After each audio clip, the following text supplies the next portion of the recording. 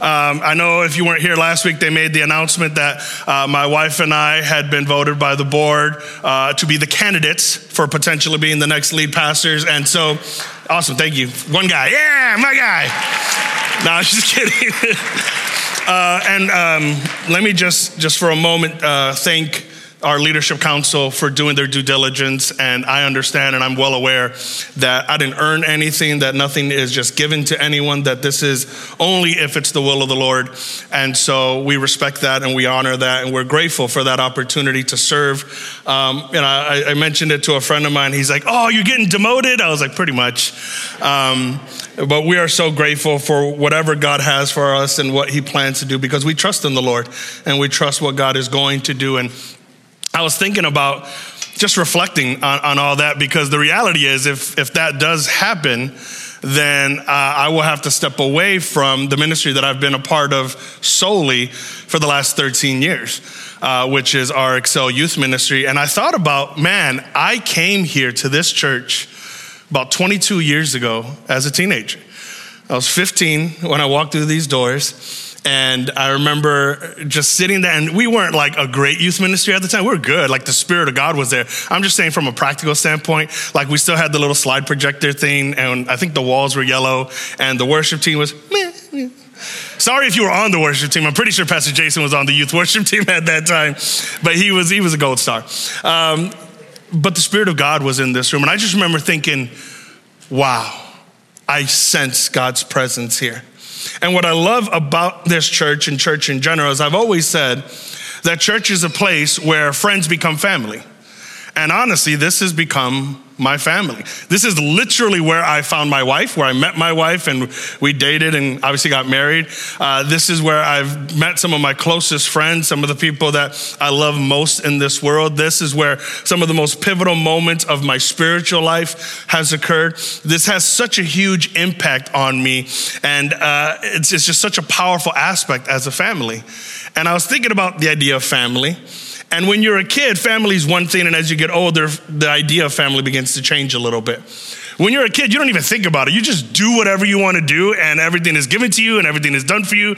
You don't pay bills, you don't cook meals, you're just like, feed me. I'm amazed at my daughter, my 2-year-old, the audacity she has of like just throwing everything off her tray when she doesn't want to eat it anymore. Like she's some villain in a movie. Like, you ever seen like those lawyers that get mad and just throw everything off their desk? She just has these like things. I'm like, you don't even pay rent. Like, I don't know why you got an attitude. Like, just eat what I gave you.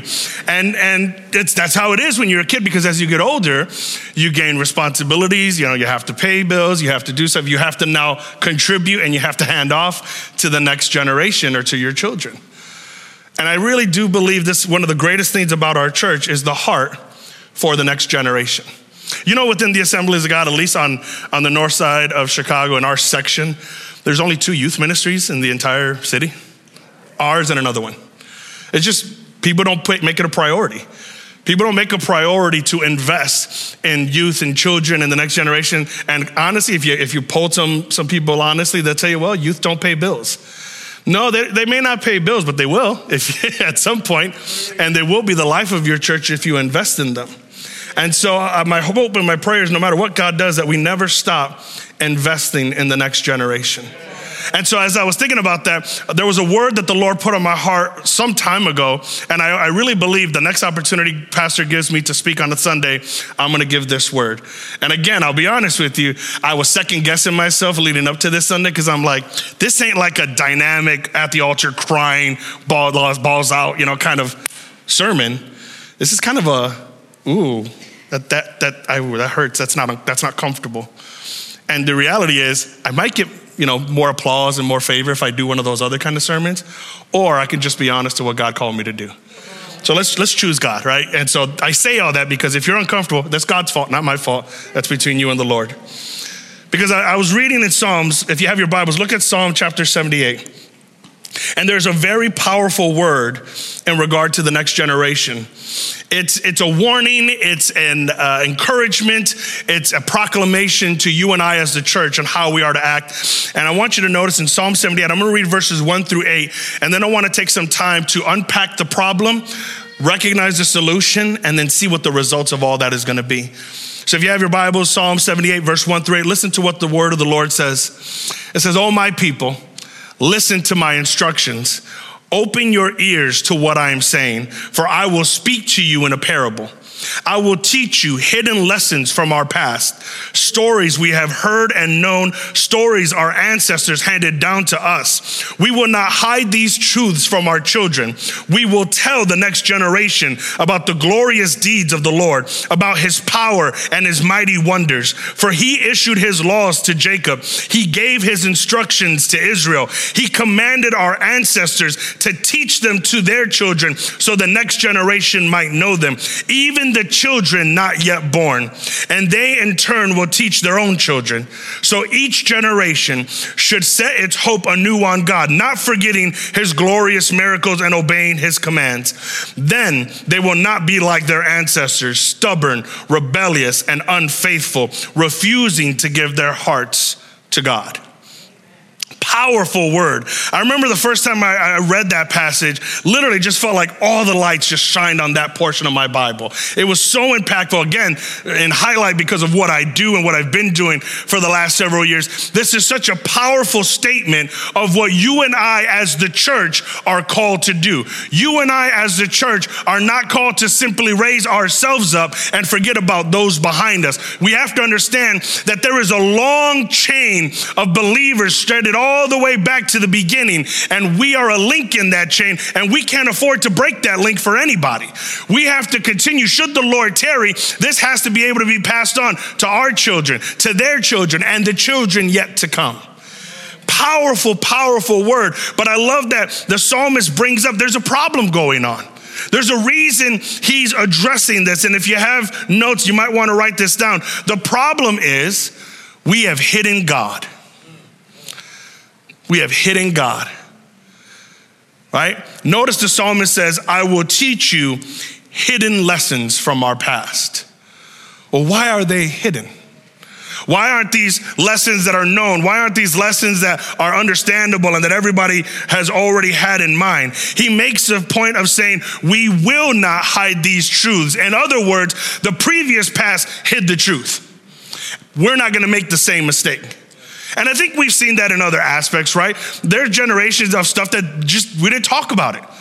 You didn't talk about that with your children. And so now more and more, this generation is saying, talk to me about these things. Tell me about, what healthy sex life looks like. Tell me about your testimony and what you've gone through and what you've experienced. Tell me about the abuse you've had to endure. And a lot of times in an effort to try to maybe protect the next generation, we really hurt them by not exposing them to the things that God has done, not just the things the enemy has done to us. And so I love that he's saying this. Hey, listen, we have hidden the truth, and the truth isn't always pretty. The truth isn't always comfortable, but the truth is always the truth. And I'm amazed as I've gotten older, I hear more and more stories. As I became an adult and I could sit down with my mom and dad, I start to hear things that I didn't know before. I was talking to my brother Raul just before the service, and we found out that we're both from the same town in Puerto Rico. And I was like, oh snap, because there's like a 97% chance now that we're related. Puerto Rico ain't that big. So I'm like, oh snap, we're talking, and I'm telling, man, my family goes back generations. My great-great-grandfather owned land in Puerto Rico. And I remember as an adult, I was talking to my dad. Y'all have those dads that know everybody's genealogy, like they could trace it back to like 1770, whatever. My dad's like that. And so we were talking about like my great-great-grandfather and how he owned that land. And he just happened to mention his slaves. And I was like, whoa, back to Trump. We had what? Great-grandpa had slaves? He's like, yeah. And I felt weirdly uncomfortable for a second. I was like, were we from the slave side of the family or the owner side of the family? He's like, oh, the owners, we have the last name. I was like, I don't know if we should be proud of that, Pop. Like, I felt weirdly convicted, but it was so weird. Like, why am I this old and just now hearing this story? Like, this, and then I heard stories of like my mother's side of the family and my great aunt who was kidnapped by revolutionaries and taken away to be just basically, a worker for them, and how she hid in the mountains and escaped from them. I'm like, Mom, that is an amazing story. How come you never told me that? She's like, man, I never thought about it. I'm like, wait, my great-great-grandfather was rich? He owned half the town. Really? Yeah, he was a horrible human being. Like bad guys in movies? He's like, yeah, pretty much. Again, why have you never told me these stories? And that's just family stories. But when we hide the things that God has done, we really hurt the next generation. Church, let me ask you this. When was the last time you sat your children down and shared your full testimony of how you came to saving grace of Jesus Christ? Not just, hey, one day I went to church and the pastor preached a good message and I said yes. When was the last time you told them, this is what I struggled with growing up? This is what I struggled with at your age. This is where I was when I was your age. You know how many times I have to remind myself in the years that I've done youth ministry that I was worse than they are? Sometimes when I get mad at a teenager or upset, I'm like, you were worse, you were worse, you were worse. Because the grace that was given to me, I want to be able to pass it on to them. But sometimes when they know that, like you struggled with cutting yourself too, I did. But God healed me and God brought me from that. And so this is the pain I had, but then this is the hope I received. And so maybe you're going through that pain, but now you can understand that there's hope on the other side of that. There's hope that can bring you through that. And again, we'll be age appropriate. Obviously, there's certain things that they're not going to fully understand at certain ages, but it doesn't mean we can't reveal truth. How often are you explaining spiritual truths to them? How often are you sitting them down and explaining the role of the Holy Spirit, what sanctification looks like, how your prayer life is supposed to be? Sometimes we look at our kids and we say, well, they don't read their Bible. When was the last time you taught them how? When was the last time you sat with them and did a devotional with them and said, hey, I'm going to teach you how I pray. I'm going to teach you what it means to spend time with God. Judges chapter 2 verse 10 says, after that generation died, another generation grew up who did not acknowledge the Lord or remember the mighty things he had done for Israel. There's a whole generation that knew God, and then after that generation died off, there rose up another generation that did not know God or remember the things he did. Why? Because it wasn't passed on. Because nobody passed on the memo. Nobody remembered to tell the next generation. We can't afford to be that way. We can't afford to not pass on truths to the next generation, to not let them know what's going on in our lives spiritually, and to make sure that we make God a priority. Listen, we hide God when we prioritize things above God. When we make it clear to our young people that grades and success in life are more important than when they are spiritually, we have hidden God. And again, I just want to be clear. I'm not trying to throw shade on anybody, but I've heard this excuse a lot of times. When your child's punishment because of bad grades is they can't go to church, we're sending the wrong signal. Well, you can't go to church now because you got bad grades. That's probably the last thing we should do.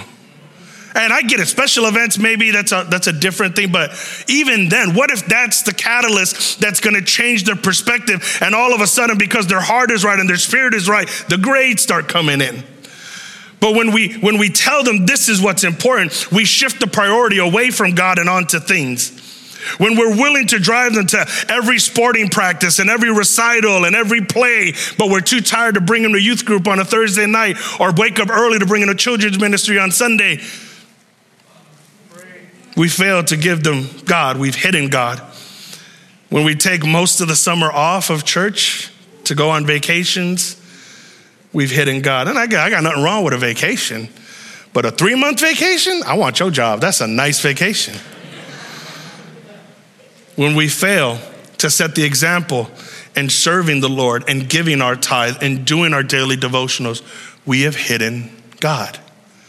I'm not saying this to shame or to embarrass, but we can't reveal truth if truth's not revealed to us. If we don't understand the importance it is, and again, if we can't demonstrate love at home, how will they ever know the love of God? If we can't demonstrate generosity at home, how will they ever understand generosity towards the Lord? It always begins in our homes and in our children. And if we can foster it in our children, if we can raise it up, as Frederick Douglass once said, it is much easier to raise strong men than to fix broken ones. If we can focus in on that, we will stop hiding the truth from them. And God will no longer be hidden. Maybe God is a mystery to them simply because we've never revealed him to them. And so what's the solution? And I love that the psalmist doesn't leave us hanging. If the problem is we've hidden God, then the solution is you teach them. You then have to teach them. You teach them God's word. You teach them who God is. And let me take a moment to remind you, because I don't want to get too far off of this. This message is not for the parents in the room. It's for the adults in the room. It doesn't matter if you don't have biological children. It doesn't matter if your children are all grown up. It doesn't matter if your children aren't in this room. We have a responsibility as a church to foster the next generation, which means every child in this room is our child. Every teenager in this room is our teenager. Every millennial, every Gen Z, every alpha is our generation to look to and to raise up. We have a responsibility to do that, especially when it comes on the spiritual components, because not everybody had somebody in their home to do that. As a matter of fact, just indulge me for a second. Help me out here. And I'm not trying to embarrass you again, but I want to be honest with you. Raise your hand if you grew up with either not having your biological father or mother in your home. Just raise your hand. That's a lot of hands. Raise your hand if that's true, or if your parents weren't Christians or didn't have a relationship with God or weren't spiritual. Just raise your hands real quick. Okay. Now keep in mind that current statistics say about 40% of every child born in the United States is born without a father. Okay? Think about it this way. Right off the bat, there is nobody to teach a generation who God is. We in our own lives didn't have somebody. And now they don't have somebody. So what does that mean? They need surrogates. They need spiritual mothers and fathers to teach them. They need men and women that they can look up to, even if there is no blood relation, there is blood relationship through Jesus. And I can look at you and say, that's what a spiritual man of God is supposed to be. That's what a spiritual woman of God is supposed to be. That is a great example because I don't have it at home. Do you realize how many of our teenagers in our youth ministry don't have Christian parents, are the only Christians in their home? Do you realize how complicated it is when they have to lie to their mom and dad and say they're going to a party when in reality they're going to church? This is the reality of what we're doing. So many of our teens across the country have unbelieving parents and they need somebody to come into their life. There is an immense need for spiritual mothers and fathers in the church. As far as we know, the Apostle Paul never had any biological children, but he was a spiritual father to many. One of those was a young man named Timothy. In Deuteronomy chapter 6, verse 6 through 9, it says, these commandments that I give you today are to be on your hearts, and press them on your children. Talk about them when you sit at home, when you walk along the road, when you lie down, when you get up. Tie them as symbols on your hands and bind them on your foreheads. Write them on the door frames of your houses and on your gates. What is he saying? He's saying, keep it always in front of them. Keep it always in front of them. One thing I love about when I first got here is immediately I had amazing men and women to pour into me. People that weren't my biological moms and dads, but people that I would bring stuff to on Mother's Day and Father's Day because of the fact that they were spiritual leaders. People like Pastor John, who was the youth pastor before me, who for 5 years took me under his wing and trained me and taught me how to pastor somebody. People like Pastor Carlos, who for the last 18 years has done the same, where every week we've sat down and we walk through things, and where I've made sure that my daughters call him Huelo and Huela, because even though they were never given biological children, they have been spiritual parents to countless people. Listen, you don't have to have your own child to raise one up. And again, I'm not saying you gotta pay the bills. I don't mind if you wanna pay for my daughter's college. I won't stop you. But can you be an example to her? Can you be an example of a healthy marriage? Can you be an example of a man who honors his wife, of a woman who submits to her husband, so that they don't have a warped view of what that looks like? And if I can just maybe tag a little bit deeper when it comes to the men, church, we need men, particularly in the next generation ministries, serving our youth and our children. I love that we have men that are in the parking lot shoveling snow, going nuts for that. I commend you, that's amazing. I love that we have men who are holding the doors. I love that we have men that are holding this down. But how beautiful would it be to have a man who could hold a child? Who isn't just security, by the way. No knock on if you're doing security, because we need that as well. But teaching the word of God and showing them this is what it means to serve God. Because oftentimes we can't emulate what we don't see. One of the things I've noticed just as a pattern over the years with a lot of our teens, when you ask them what you want to do when you grow up, they almost always tell you something they've seen. They don't think beyond what they've seen. So a lot of times they kind of set the bar low because that's all they've ever known. And so that's all they understand, that's all they see. And so when you suggest something maybe a little bit more productive or lucrative or even in line with what they feel like they want to do, it's almost unfathomable because they've never seen anybody have that job. They don't know anybody who does that job. They have no clue what it means to even try to go into that field. Well, I think the same thing happens spiritually. When we want a generation to know God, they need a generation who knows God to show them how to do it. They need somebody to teach them how to pray. They need somebody to teach them what it means to serve. They need somebody to help them be there. When I first got saved, again, I was about 15 years old when I started coming to this church. I would come every Saturday just to be around people here.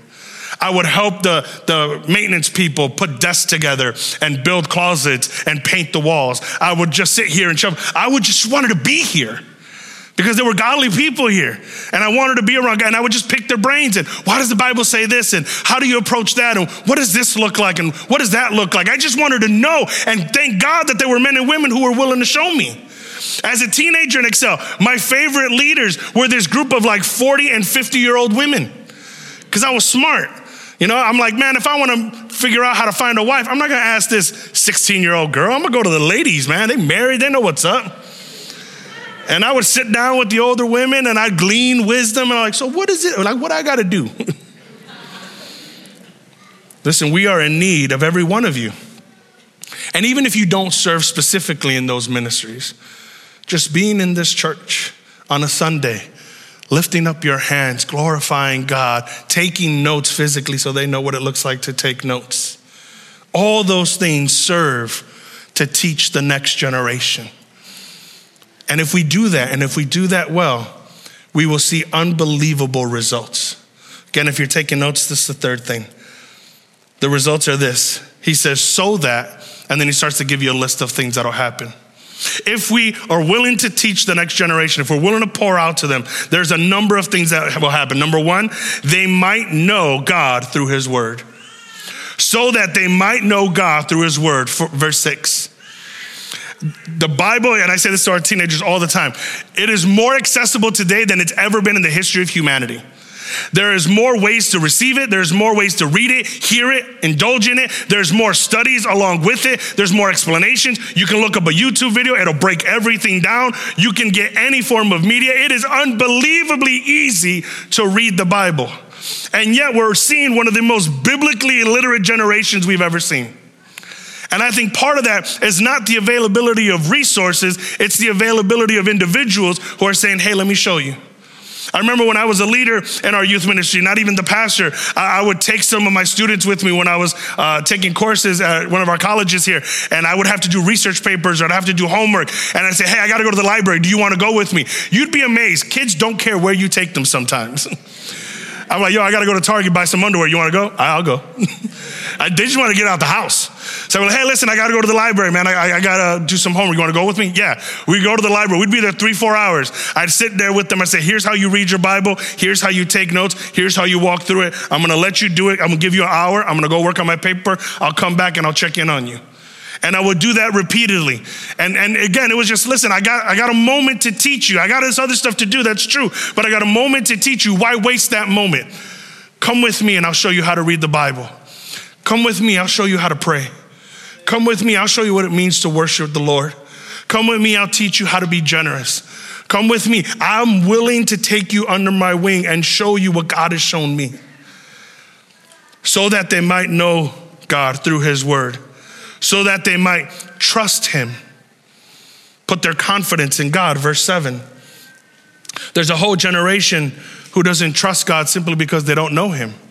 So when we tell them, hey, you just got to believe in God, you just got to trust God.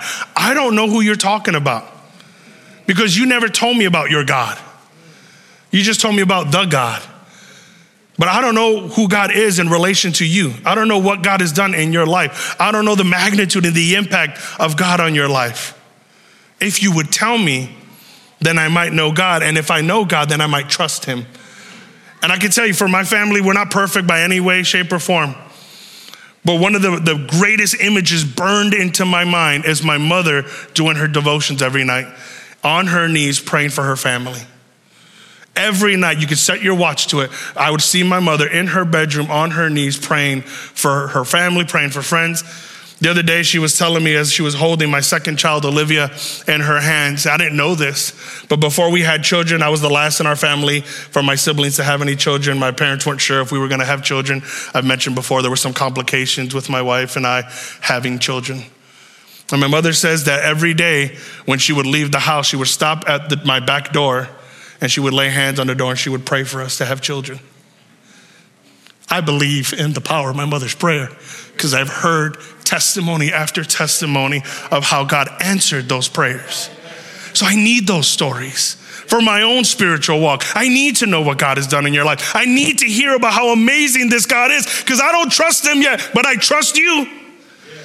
And so if you tell me your story, maybe I'll be able to trust him in my story so that we might know him, so that we might trust him, so that we would obey him, keep his commands.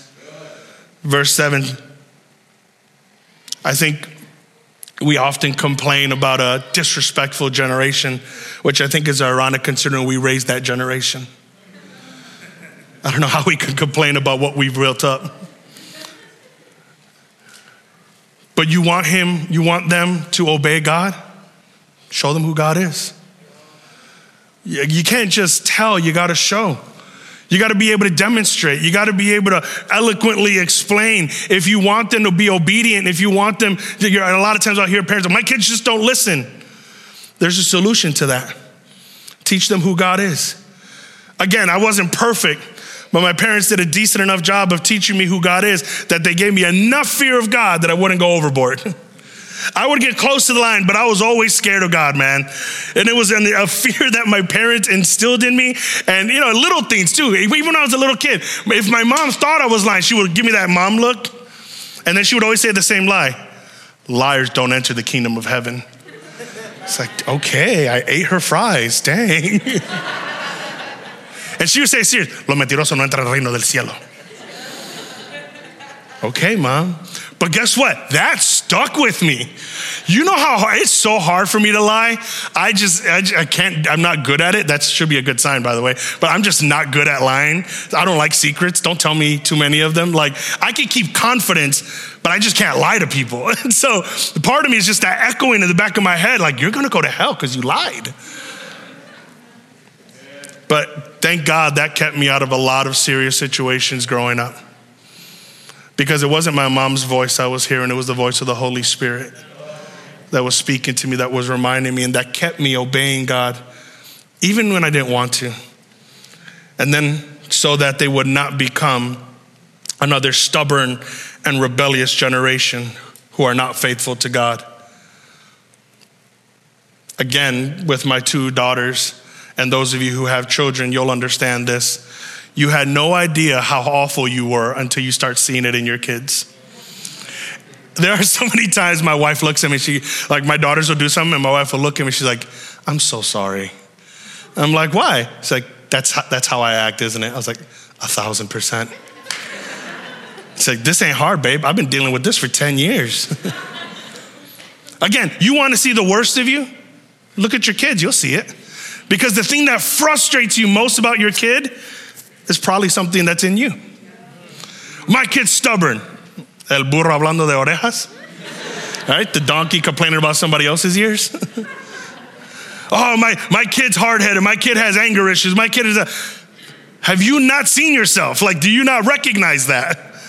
But I love what this says. There are so many of us that struggle with generational curses, that we struggle with, that's how my father was and that's how his father was. And we never showed affection in my family because my father never received affection, his family, and his father never received affection and their family. Well, why does my child not have to receive affection just because the ones before it did? Couldn't I break that chain because God showed affection to me? Can I then be capable of loving our children because it's not about what they did to me in the past, it's what God's doing to me in the future?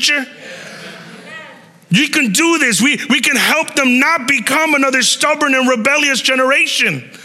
We can bring forth the generation of revival. We can bring forth the generation that ushers in the presence of God. But only if we expose who God is to them. Only if we're willing to be honest and transparent with what God has done in their lives and in our lives. I'm not saying this is easy to do, but I am saying it is the responsibility of the church to do this. We are not here just to feed ourselves. We're not here just to get a nice little pep talk on a Sunday and then go home and live the rest of our week. Because the next generation, I believe, is not just the generation of children and teenagers. What about the next generation of believers? What about the 50-year-old man who comes in and gives his life to the Lord? That's a new generation of believers. Who's here to teach them? Because if we're waiting for the church to just come up with a bunch of programs to do discipleship, then we've kind of missed the mark. Because the church, we're going to help, we're going to support, we're going to provide ways to do that. But you are called to make disciples. You are called to sit there in the lunchroom with your coworker that is asking you all these questions about your faith and why you go to church. And if in that moment you tell them, hey, you can receive the Lord right here, right now, and they say that prayer with you, guess what? Your responsibility now. That's not Pastor Carlos, it's not Pastor Joey's or Pastor Tom's. It's your responsibility. You gave birth to that spiritual child. Raise him now. Well, I don't know what to do. I don't know how to be a dad either. I figured it out. You think I knew how to give a bottle and how to change a diet? I learned. And you will learn when you're handful of all that stuff, you figure it out. But can we learn to start taking this generation of believers under our wings? All across the country, churches have dropped in attendance since the pandemic, averaging around 30, 40, 50% of what they used to have. And I think too many people are concerned with people that left, and they're not concerned with the ones who are yet to come. Listen, I think God did a great pruning in the last 2 years. He shook the tree and he showed you who was connected and who wasn't. And if we want people to stay connected to the body, they got to be connected to you and I. People shouldn't stay in a church just because they like the preacher's sermons, just because they like the worship music, just because they like the way the building looks. People are here because of us. Because we built relationships with them and we've established that core with them and we've raised up spiritual sons and daughters. Amen. As I was thinking about all this, I mentioned that on Sunday was my birthday. I turned 37 on Sunday, and thank you. It felt a lot older when I told the teenagers that. I turned 37, and when you start to get older, you don't make a big deal out of like your birthday as much. You don't really care. You're just like, dude, can I just get 10 minutes to sit down? Like, that's pretty much all you want. And I mentioned how they threw a party for me and all that stuff. And I'm not huge with gifts. I like them. I'll take them if you want to give me some. But it's not like it drives me. Because of that, it's really hard for my wife to give me a gift. And I kind of tease her that she's a bad gift giver. She's not a bad gift giver. I'm just bad at telling people what I want because I don't really say it. And so she's trying to figure out what I want. She's like, what do you want? What do you want? I was like, well, whatever. I don't care. Because part of me is like, what I want, I buy. Like, what I get. And she's like, what do you want? What do you want? What do you want? So I honestly didn't give her a good answer. But she gave me what I didn't know I wanted. She gave me this little framed picture, literally about this big, about a cube size, that I have in my office. And it's similar to a picture she gave me on Father's Day, only it's got a little edit to it. And I want you to see this picture for me real quick. I think the guys have it. We'll see. If not, I'll just paint it myself. There you go. That picture is obviously me preaching and my daughters. Excel, can you do me a favor? Can you join me up here real quick while I explain this? My wife gave me this picture and she didn't have to go into detail about what this meant. The eyes on the top is my newborn, Olivia. She'll be 6 months this month, so she's not that newborn. And the eyes on the bottom are my eldest daughter, Josie. And in the middle is Pastor Joey teaching God's word. And there's a verse that my wife attached to it. Why don't you guys spread across? And the verse comes from Proverbs 22, verse 6. Let me just read it to you guys. Keep the picture up. It says, direct your children onto the right path, and when they're older, they will not leave it. My wife gave me that picture as a reminder that my daughters are always watching me. My daughters watch me as I give God's word. Literally, every night I preach a youth on YouTube, my daughters watch the sermon. And because they watch me and their mother, they're starting to learn. My wife posted a couple of posts this week about how my oldest daughter pulls her missionary binder out and she opens it up and she tells my wife, pay for missionaries. And then my wife and her pray for missionaries. And sometimes she'll take the binder by herself. She'll open it up. She'll go, amen. And she'll go to the next page, amen. Now it sounds like gibberish. I really do think it's her prayer language. I think she's already been filled with the Spirit. They love the Lord because they know mom and dad love the Lord. Their eyes are always on me and their mother. But I wanted the teenagers to come on, if you can turn the lights on. I wanted this generation to come up here so that you would understand that their eyes, those girls' eyes, are always on me, but their eyes will forever be on you, church. These are the people that are watching you worship, that are watching you serve, that are watching you give, that are watching how you love each other. You want this generation to stay in church? Give them a reason to stay. You want this generation to stay committed to Christ? Show them what commitment to Christ looks like. You want this generation to follow the Lord for their children and their children's children? It starts with us in the room. I wanted you to see them so that you understand that they're always watching you. So here's how we're going to close. I'm going to ask you, church, if you would stand for me. And I don't know if Pastor Jason or maybe Ara, if you want to just slide over.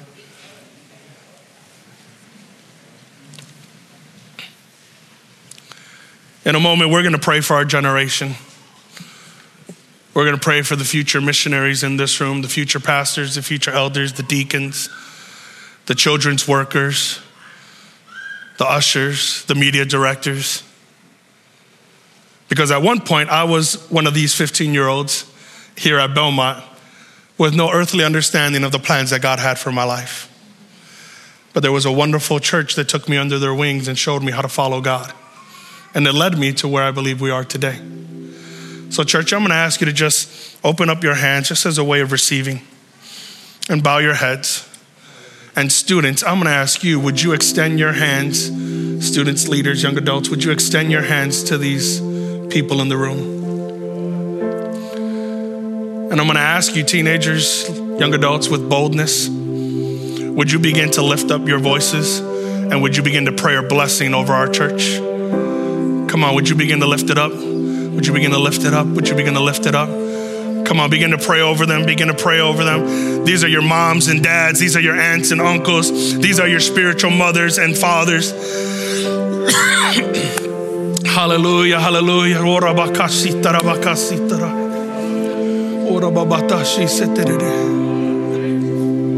We thank you, Lord.